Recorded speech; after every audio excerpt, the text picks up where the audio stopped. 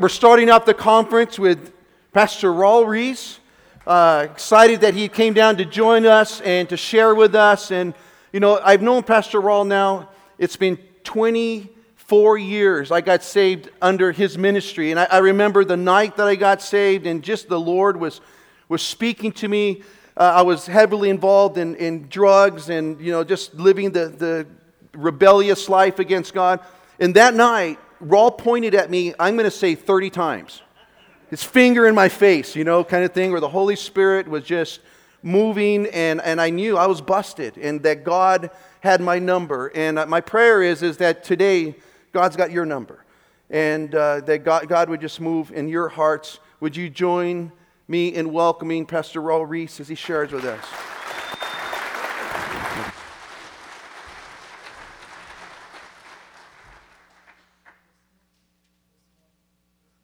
No, there it is.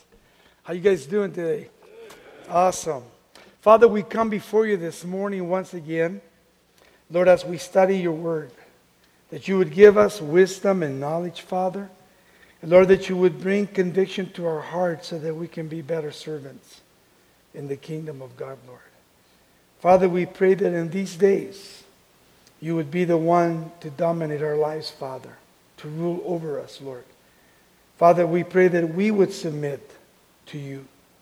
And Father, we pray for our loved ones and friends and for our nation. And Father, for the new presidency, Lord God, we pray, God, that we would vote as Christians, Lord God. We thank you now for these times, Lord. In Jesus' name we pray, Lord. Amen. If you want to turn your Bibles to the book of Ephesians chapter 1 this morning.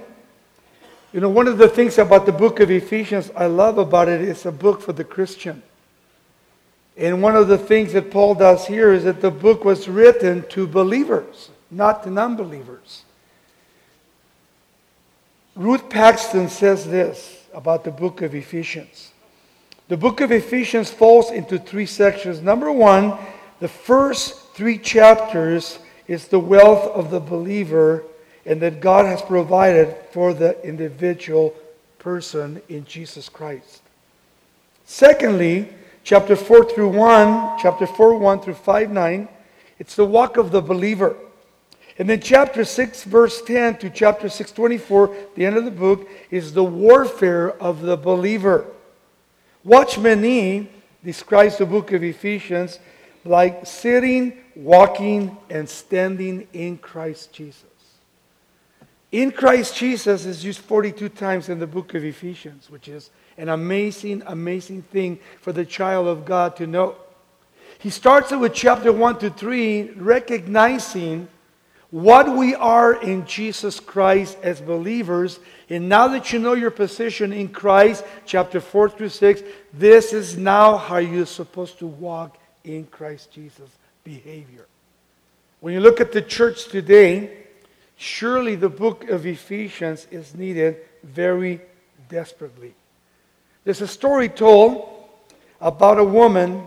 He says she was gone down in history as America's greatest miser. He says, quote, "Yet when she died in 1916, Hetty Green left an estate valued at over $100 million. She ate cold oatmeal because it cost her to heat it. Her son had to suffer a leg amputation because she delayed so long in looking for a free clinic that his case became incurable. She was wealthy, yet she chose to live like a pauper." And it says, eccentric, certainly crazy perhaps, but nobody could prove it. She was so foolish that she hastened her own death by bringing on an attack of apoplexy while arguing about the value of drinking skim milk. But Hetty Green is truly an illustration of too many Christians today that believe in Jesus Christ.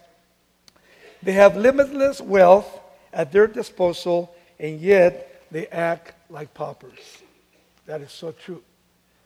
It's incredible that as Christians we are so wealthy spiritually that we truly do not understand what God has given to us and what God has done in our lives.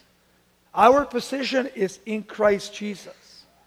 It's important that we understand that it was this kind of a Christian that Paul the Apostle is writing to in the book of Ephesians. It is a prison letter. There are 4 prison letters that he gives to us: Ephesians, Philippians, Philemon, and the book of Colossians. And he writes every one of those letters to the Christian. And by the way, 14 letters that Paul wrote are for the believer and his walk in how we're supposed to be behaving as Christians in the Lord in this generation and in this world. Very important. Dr. Pearson called Ephesians Paul's third heaven epistle. Another has called it the Alps of the New Testament.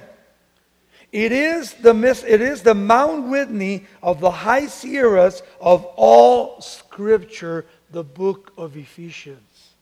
Think how wealthy the book of Ephesians is for today and for each one of us individually. The book of Ephesians is written for 2 reasons. Number 1, to give new believers converted from a background of Judaism to a local religion. Magic, astrology, a positive grounding in the gospel of Jesus Christ. And Paul is writing to that culture. But look at the culture today. We have problems with drugs. We have problems with alcohol. We have problems with white or black magic. Ouija boards and all these things that are used today by people. And at the same time, they call themselves Christians. Yet Paul the Apostle helps and admonishes believers to cultivate a distinctly Christian lifestyle that Christ has given to us in the book of Ephesians and in the rest of the New Testament that is given to each one of us individually. Let's begin by looking at the book of Ephesians chapter 1, verses 1 and 2, the introduction to the letter. Paul the Apostle begins by giving the author's name. And here Paul says, Paul, an apostle of Jesus Christ, by the will of God. Think of Paul, sometimes writes Paul a servant of the Lord Jesus Christ or a bondservant of Jesus Christ. Paul's name comes from the Greek name it means little one. His name was Saul, and then he became Paul, the apostle of Jesus Christ.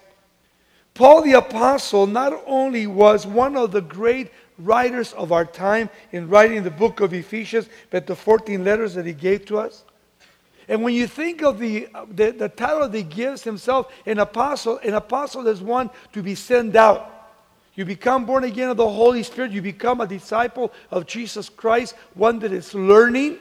And once you learn the Word of God and you get rooted and grounded in God's Word, then you're ready to be sent out and to be able to share the gospel of Jesus Christ with anyone that God brings in your way to share the truth about Jesus Christ. We are called according to the will of God. There is a permissive will of God and there is a perfect will of God. Which one do you want to be this morning in? If you want to be in God's perfect will, then you need to be obedient to what God says in His Word. But if you want to be in God's, and again, if you want to be in God's permissive will and not His perfect will, then you will miss the blessings that God has in store for you as you submit your life to Jesus Christ fully and completely. God has such a work for each one of us individually. Paul is given to us here that personal authority, but he's also expressing a clear sense of the calling and the obligation that each one of us needs to have in Christ Jesus. Living by the will of God. He calls himself an apostle of Jesus Christ by the will of God. And yet think about how many people today are walking in the flesh. The desires of the flesh that not only keep us back from the blessings of God, but it grieves the Holy Spirit of God. It is important to line yourself up with the perfect will of God so that you can know not only your calling, but you know your position that is in Christ Jesus, not outside of Christ. We have become born again of the Holy Spirit. And yet sometimes when you look at Christians, they seem not to be born again of the Holy Spirit just by the conduct that they live in this world. We are so blessed, you guys, in Christ Jesus, as God has given us so much, not only to know Him, but to do His perfect will. Notice secondly here the assembly that He's writing to. He says to the saints which are in Ephesus. You know, you're either, Dr. McGee used to say, you're either a saint or you're an ain't. That's just the bottom line. The word saint is a very interesting word in the Greek. It's hagios. It means one that is set apart. Set apart to do God's will. I love that. A saint. And it has nothing to do with a dead saint. It's a living saint. So from now on, you call me Saint Raul when you see me. You're a saint too this morning. And it's so cool how Paul started his letter. He says to the saints which are in Ephesus, he's writing to the congregation in Ephesus, which the word Ephesus means desired ones. Desired ones. He says, and to the faithful, notice the word in Christ Jesus. 42 times he will use that word. In Christ Jesus. Now, let me say this, that as you look at the church of Ephesus, it was a very commercial city. I've been to Ephesus 4 times.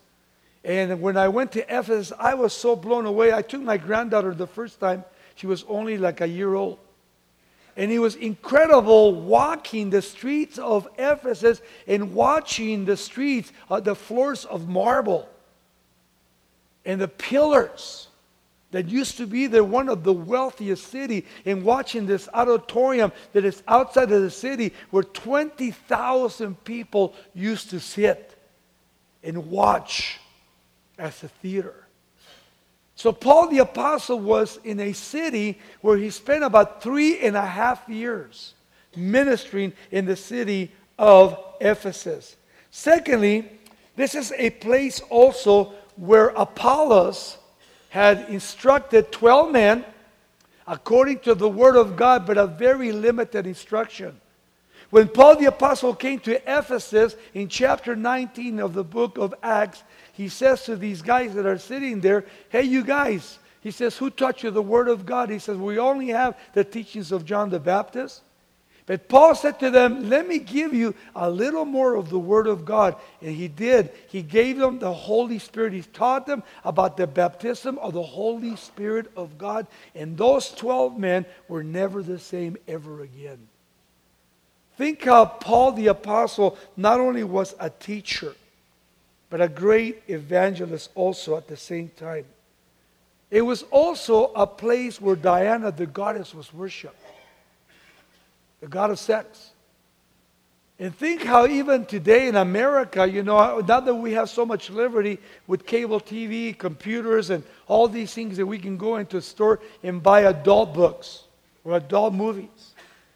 I think of how many people in the city of Ephesus must have been hooked to the lust of the flesh, destroying their marriages, and going ahead and on their way to hell. And when Paul came to the city of Ephesus, like the church today, and you begin to preach about righteousness, you begin to preach about repentance. And yet we can do that outside of the church. But think of how many saints today are living a lifestyle just like the Greeks in Ephesus. A life of adultery. A life of pornography. A life of fornication without being married and, you know, going out and having sex with anybody you want.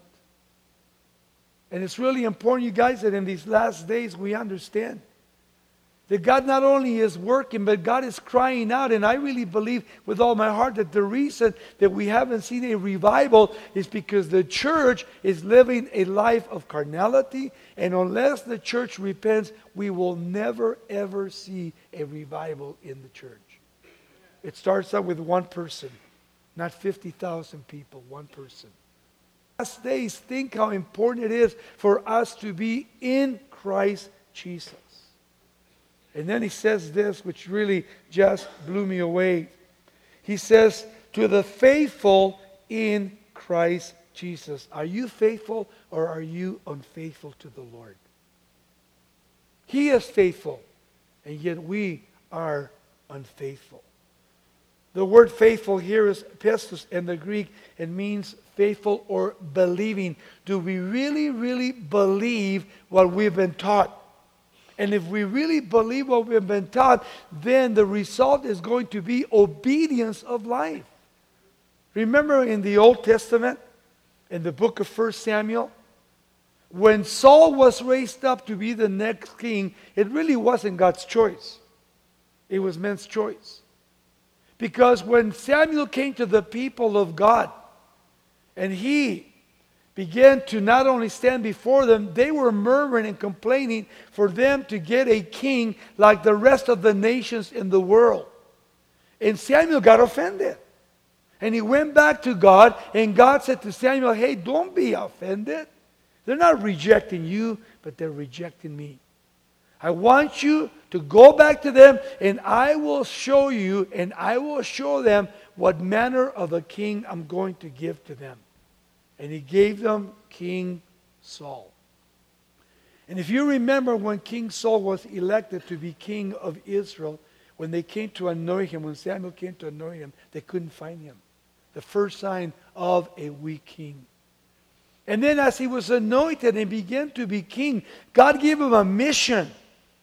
And God said to King Saul, the first thing that I want you to do is I want you to go and kill every one of the Amalekites. Men, women, children, and all their flocks. And Saul got an army together. He went down to the Amalekite camp. And when he got there, he started destroying, but what he did is he spared the women, he spared the children, and he spared the best of the flocks. And then on his way back, Samuel came to talk to him, and he heard, and as he was coming, approaching Saul, Saul said, hey, how you doing, Samuel? Blessed be of the Lord. And Samuel rejected him, and Samuel rebuked him. And said, what is that I hear? The bleating of the sheep behind you. And immediately the sign of a weak king and a sign of a weak person, he blamed it on the people. He didn't take responsibility for what he did. How about you? Do you blame people for who you are? And for the things that you do? Instead of taking full responsibility for what God has called you to be? And when he made the excuse, Samuel went to him and said, you have disobeyed God. It is better to obey than what? Than to sacrifice to the Lord. It's like the sin of witchcraft. And as he started walking away from Saul, Saul reached out to grab him. And he ripped his throat. He actually ripped his robe. And he says, from now on, Saul, you should have done that. The kingdom has been ripped from you completely. Because from that point on, his life went downhill. And then when God didn't speak to him any longer, in chapter 28 of the book of 1 Samuel, he went to the witch of Endor. To the witch of Endor. Where God in his word had said to put every person that was in witchcraft or any person that dealt with a cult, they were to put to death. But he went to the witch of Endor because God wasn't speaking to him. And when he came to the witch of Endor, he said to her, I want you to bring up Samuel from the grave. She didn't recognize it was the king, Saul. So she started doing her thing, but God allowed Samuel to come up from the dead and only to rebuke Saul and to say to him, tomorrow you and your sons will die and you'll be down here in hell or the grave. Imagine that. God judging Saul for what he did. And I think of today, how many men in the church are not really faithful to what God has called us to be, faithfulness in the Lord, so that God can bless us completely and fully in His Word and in everything that we have to do with Him. And then he brings in this beautiful thing. He says, grace. Grace, which is not only a Greek salutation, but the grace of God is by what we are saved. The unmerited favor, we deserve hell, and yet God has given us heaven. Why? Because we have put our faith and trust in Jesus Christ so that we can walk in obedience to His Word. And we can become not only faithful to His Word, but we can become soldiers of the cross of Jesus Christ. By the grace of God that is given to each one of us individually. It is the Greek salutation. And then he adds the actual Hebrew salutation, which is shalom, peace be unto you. The peace of God that passes all understanding. I really feel that in the church today, a lot of people don't have the peace of God. You cannot have peace before grace. The grace of God is the first thing that you need to experience in your life. If you don't experience the grace of God, then you'll never ever have the peace of God in your life. Ever. And the peace of God can only come as you repent of your sins, as you acknowledge and admit that you have sinned against God, and as you humble yourself before the presence of God and you become born again of the Holy Spirit, then the grace of God becomes active in my life. It is by grace and not by works, lest any man should boast. If we had salvation and it was by works, we all would have bragging sessions. But it's by faith in Jesus Christ that we have been saved. And all I can brag about is because of Him, what He's done in my life. Nobody else. He's the one that has taken us from the pit of hell and has cleansed us and washed us from everything that we ever did. And He's cast our sins as far as from the east of the west. And notice, and He's buried them in the deepest part of the ocean. And He never, ever again remembers them ever again. And Paul says in Romans 8:1, therefore there is no condemnation to those who are in Christ Jesus, get this, who walk not after the flesh, but after the Holy Spirit. That's the key. If you're walking in the flesh, then you're going to be condemned. Condemnation is not of God. Condemnation is of the devil. The Holy Spirit speaks to us because we look at the cross of Jesus Christ. And in the cross of Jesus Christ, in the little t-shirt, it is where we find redemption. Where we find peace with God. Where we find forgiveness of our sins. And so here Paul, as he's giving the introduction, Paul, an apostle of Jesus Christ by the will of God, and at the same time, grace and peace be multiplied unto you, unto each one of us individually. Notice verses 3 to 6. God the Father's plan for the church. Blessed be the God and the Father of our Lord Jesus Christ. Notice, who has blessed us with every spiritual blessing in the heavenly places in Christ. Wow. We are wealthy. Maybe not financially. But spiritually, shoot, I'm a billionaire. More than Howard Hughes ever had. More than any millionaire in this world or billionaire. It's really important that we understand that, notice, the blessed be the God and Father of our Lord Jesus Christ. Notice, who is the one that gives us these benefits? Who has blessed us with every, notice, not financial, not carnal, not physical, every spiritual blessing in the heavenly places in Christ Jesus. So the source of our blessing, we see in verse 1, chapter 1, verse 3:8, that the expression of praise introduces not only one of the most sublime passages of Scripture, but sometimes it is called the gateway of praise. The gateway of praise. We should always praise God for already what He's done, what He's doing, and what He's going to do. Past, present, and future. We are so blessed by the Lord. And then the scope of our blessing in chapter 1, verse 3, the second part, who has blessed us with all, underline the word all blessings. Notice all spiritual blessings that God has given to us through Jesus Christ our Lord. The word here, blessings, speaks of a spiritual blessing in one belonging to the activity of the Holy Spirit in my life. It's I don't grieve the Holy Spirit, but I allow the Holy Spirit to move and to work in my life and through my life, fully and completely. Thirdly, the sphere of our blessing, chapter 1, verse 3, the last part. In the heavenly places, again, in Christ. Notice that? In Christ. In Christ, in Christ. Our position is not outside of Christ. Our position is in Christ Jesus.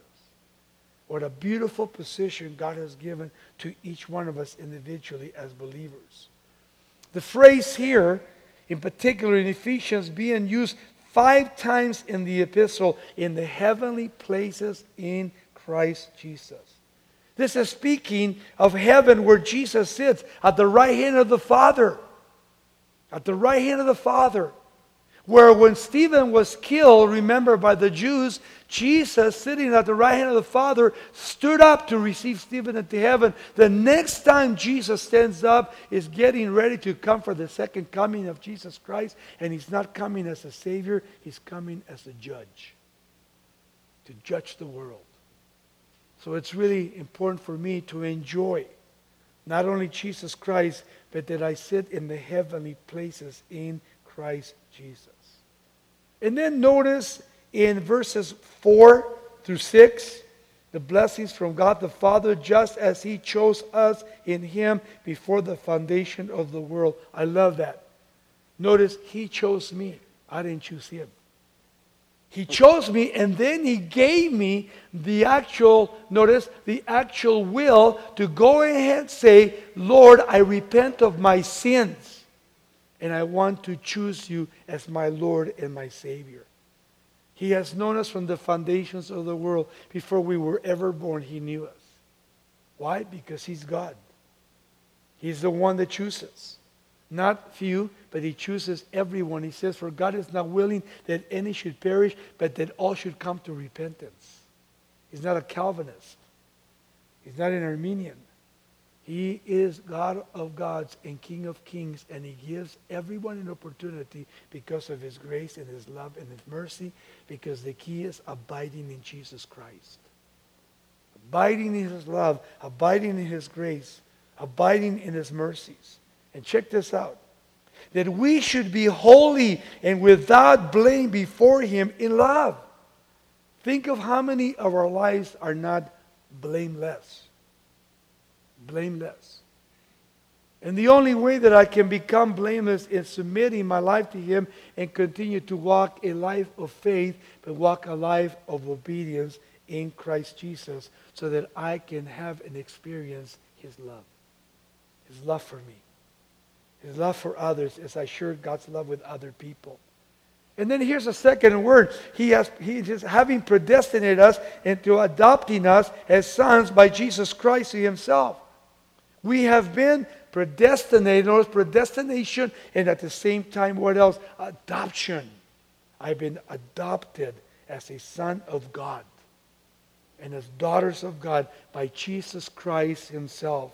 To the praise of the glory of His grace, by which He made us acceptable in the Beloved.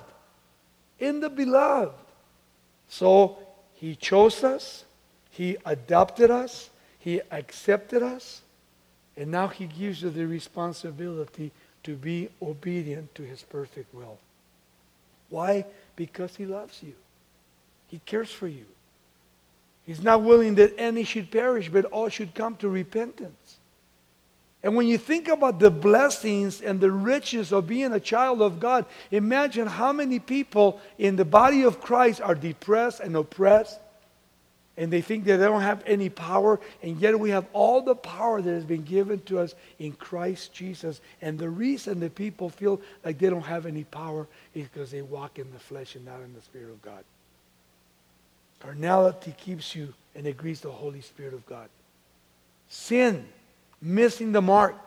And then transgression is willfully knowing what's right and wrong. I rebel against God and I do that which does not please God, but it brings me into bondage and sin, and it condemns me. So important to understand what God has done for us. He's done it all already. He just wants us to, by faith, obey and walk close to the heart of Jesus Christ. And then check this out. Verse 7 to 12. God the Son paid the price for the church and for our sins. In Him, in Christ, we have redemption through His blood. Imagine how incredible the blood of Jesus Christ. In the Old Testament, they used to kill lambs and goats and turtle doves and pigeons. And they would bleed the animal and then sprinkle the altar. And then imagine how they used to come to the altar and it was only a covering of your sin. Covering of your sin. And then imagine when Jesus Christ came, for God so loved the world that He gave His only begotten Son, that whosoever believeth in Him should not perish but have everlasting life. And the blood of Jesus Christ once and for all washes away all of my sins. And He makes me white as snow. He's the only one that can forgive our sins. Imagine that. It's awesome how God does that. It's cool. And it's cool because we have been redeemed by the blood of the Lamb, Jesus Christ. And we receive forgiveness of sins. And then He says, why? According to the riches of His grace, which He made to abound toward us in all wisdom and prudence. Notice what He's saying here to the church, to you and I. Having made known, notice, having made known to us the mystery of His will, the mystery of salvation, the mystery of repentance, the mystery of eternal life that we can have in Jesus Christ. And then also, notice He says there, not only the mystery, He says, according to His good pleasure, which He purposed in Himself, that in the dispensation of the fullness of the times He might gather together in one all things, there's the word again, in Christ. Both which are in heaven and which are on the earth in Him. Everything is in Him. Everything is according to Him. He is the only one that can do that. There is no salvation in any other name but the name of Jesus Christ. And then He says in verse 11, in Him also we have obtained an inheritance.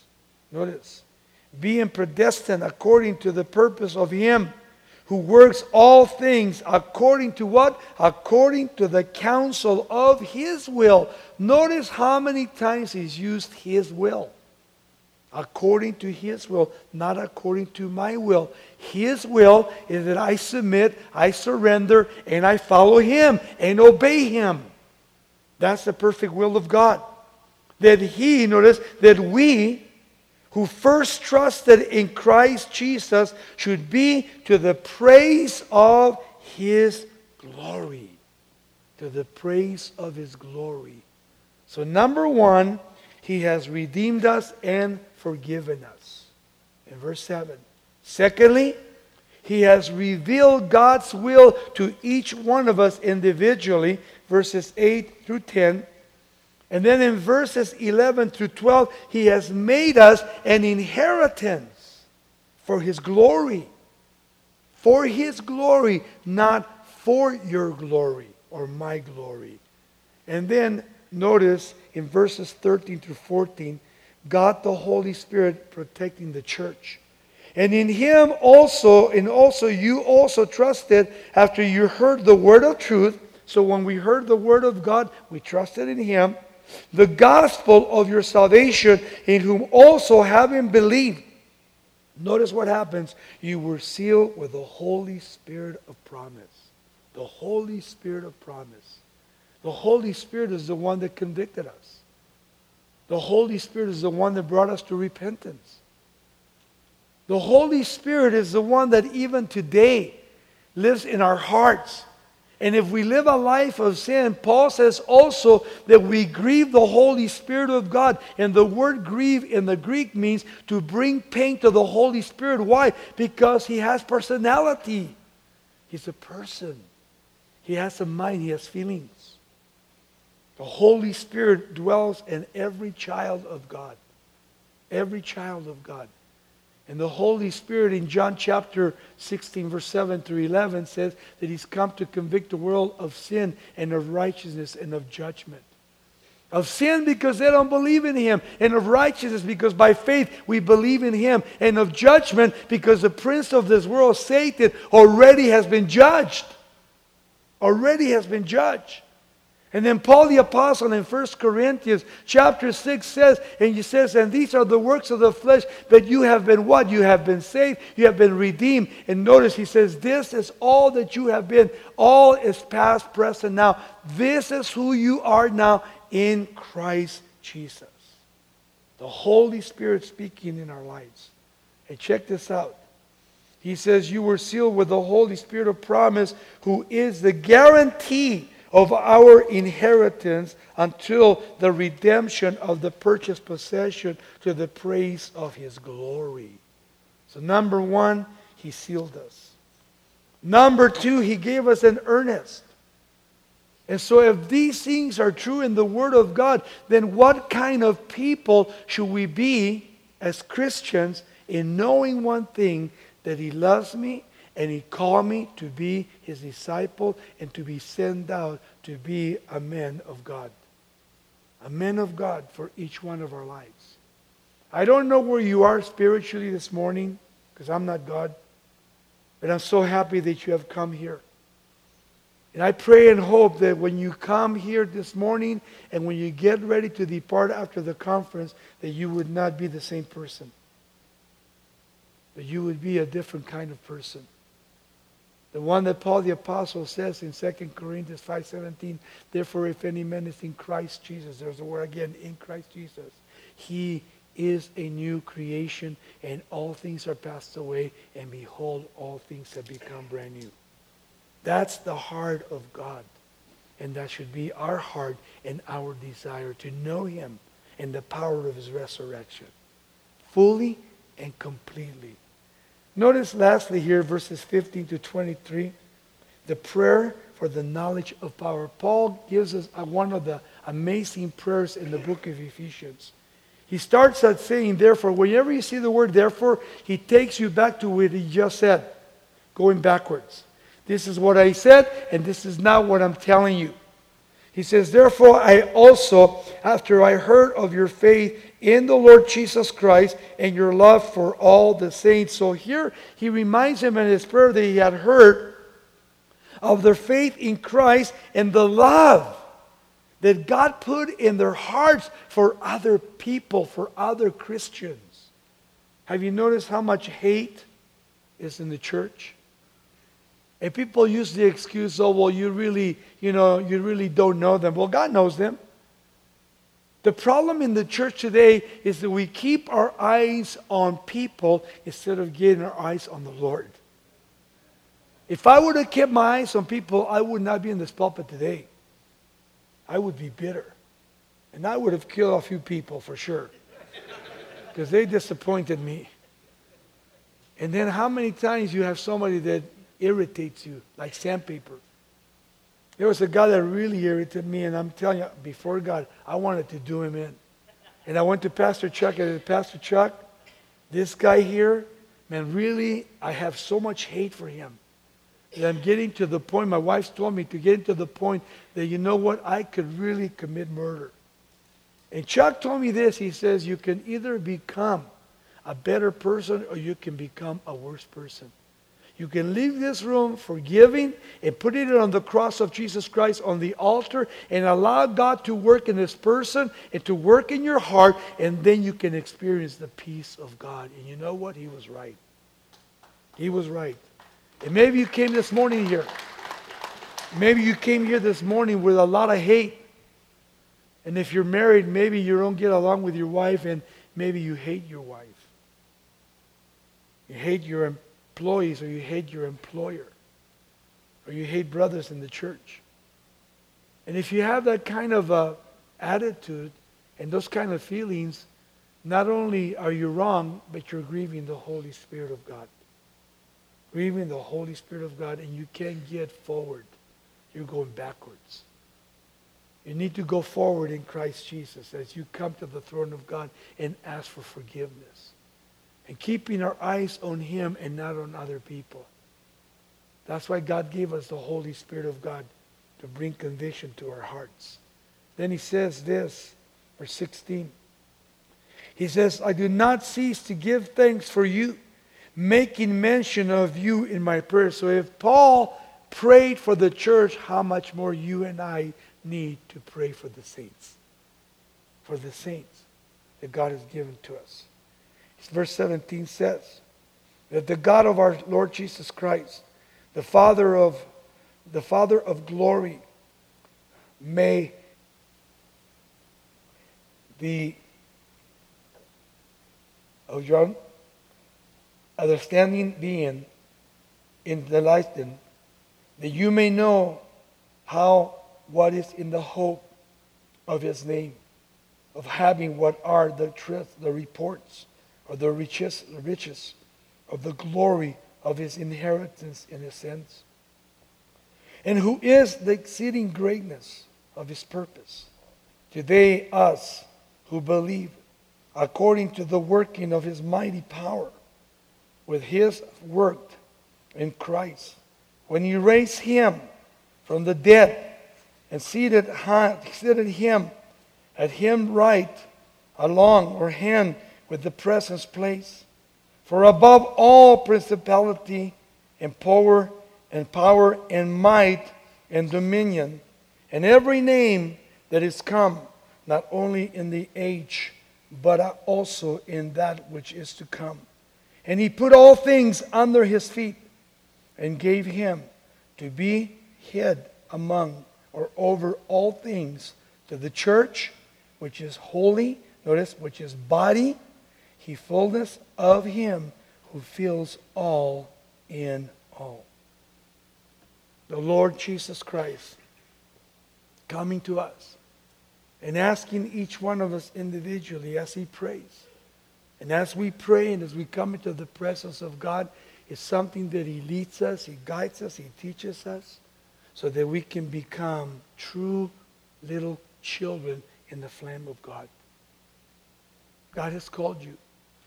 Chapter 1 of Ephesians is the beginning of what God intends to do and what we've done and what He wants us to do. As we come like Paul the Apostle, becoming a will of God, becoming an apostle, and knowing and standing by the grace of God that He's given to me, and receiving the peace of God that passes all understanding in Jesus Christ. There is no other way but only in Christ Jesus, the only one that can save us and forgive us. And He is the one that gives us life eternal so that we can love Him and we can look to Him in everything that we ever do. Father, we pray in the name of our Lord and Savior Jesus Christ. Father, we pray that the Holy Spirit would continue to move in us, to work in us and through us, God. Lord, I pray for your people. And Lord, I pray for the next speakers, Lord God. Lord, that you would speak mightily and powerfully, Lord God. Lord, we pray for anyone that is visiting here with us, God. If there's anybody here, before we start with the next study, somebody invited you to come. You're not a Christian. And if you want to repent this morning so that you can understand God's Word, and you want God to feed you by His Word, and you want to get clean by the blood of Jesus Christ, and ask Him to come into your heart, to become your Lord and your Savior. Your Savior. Your Savior.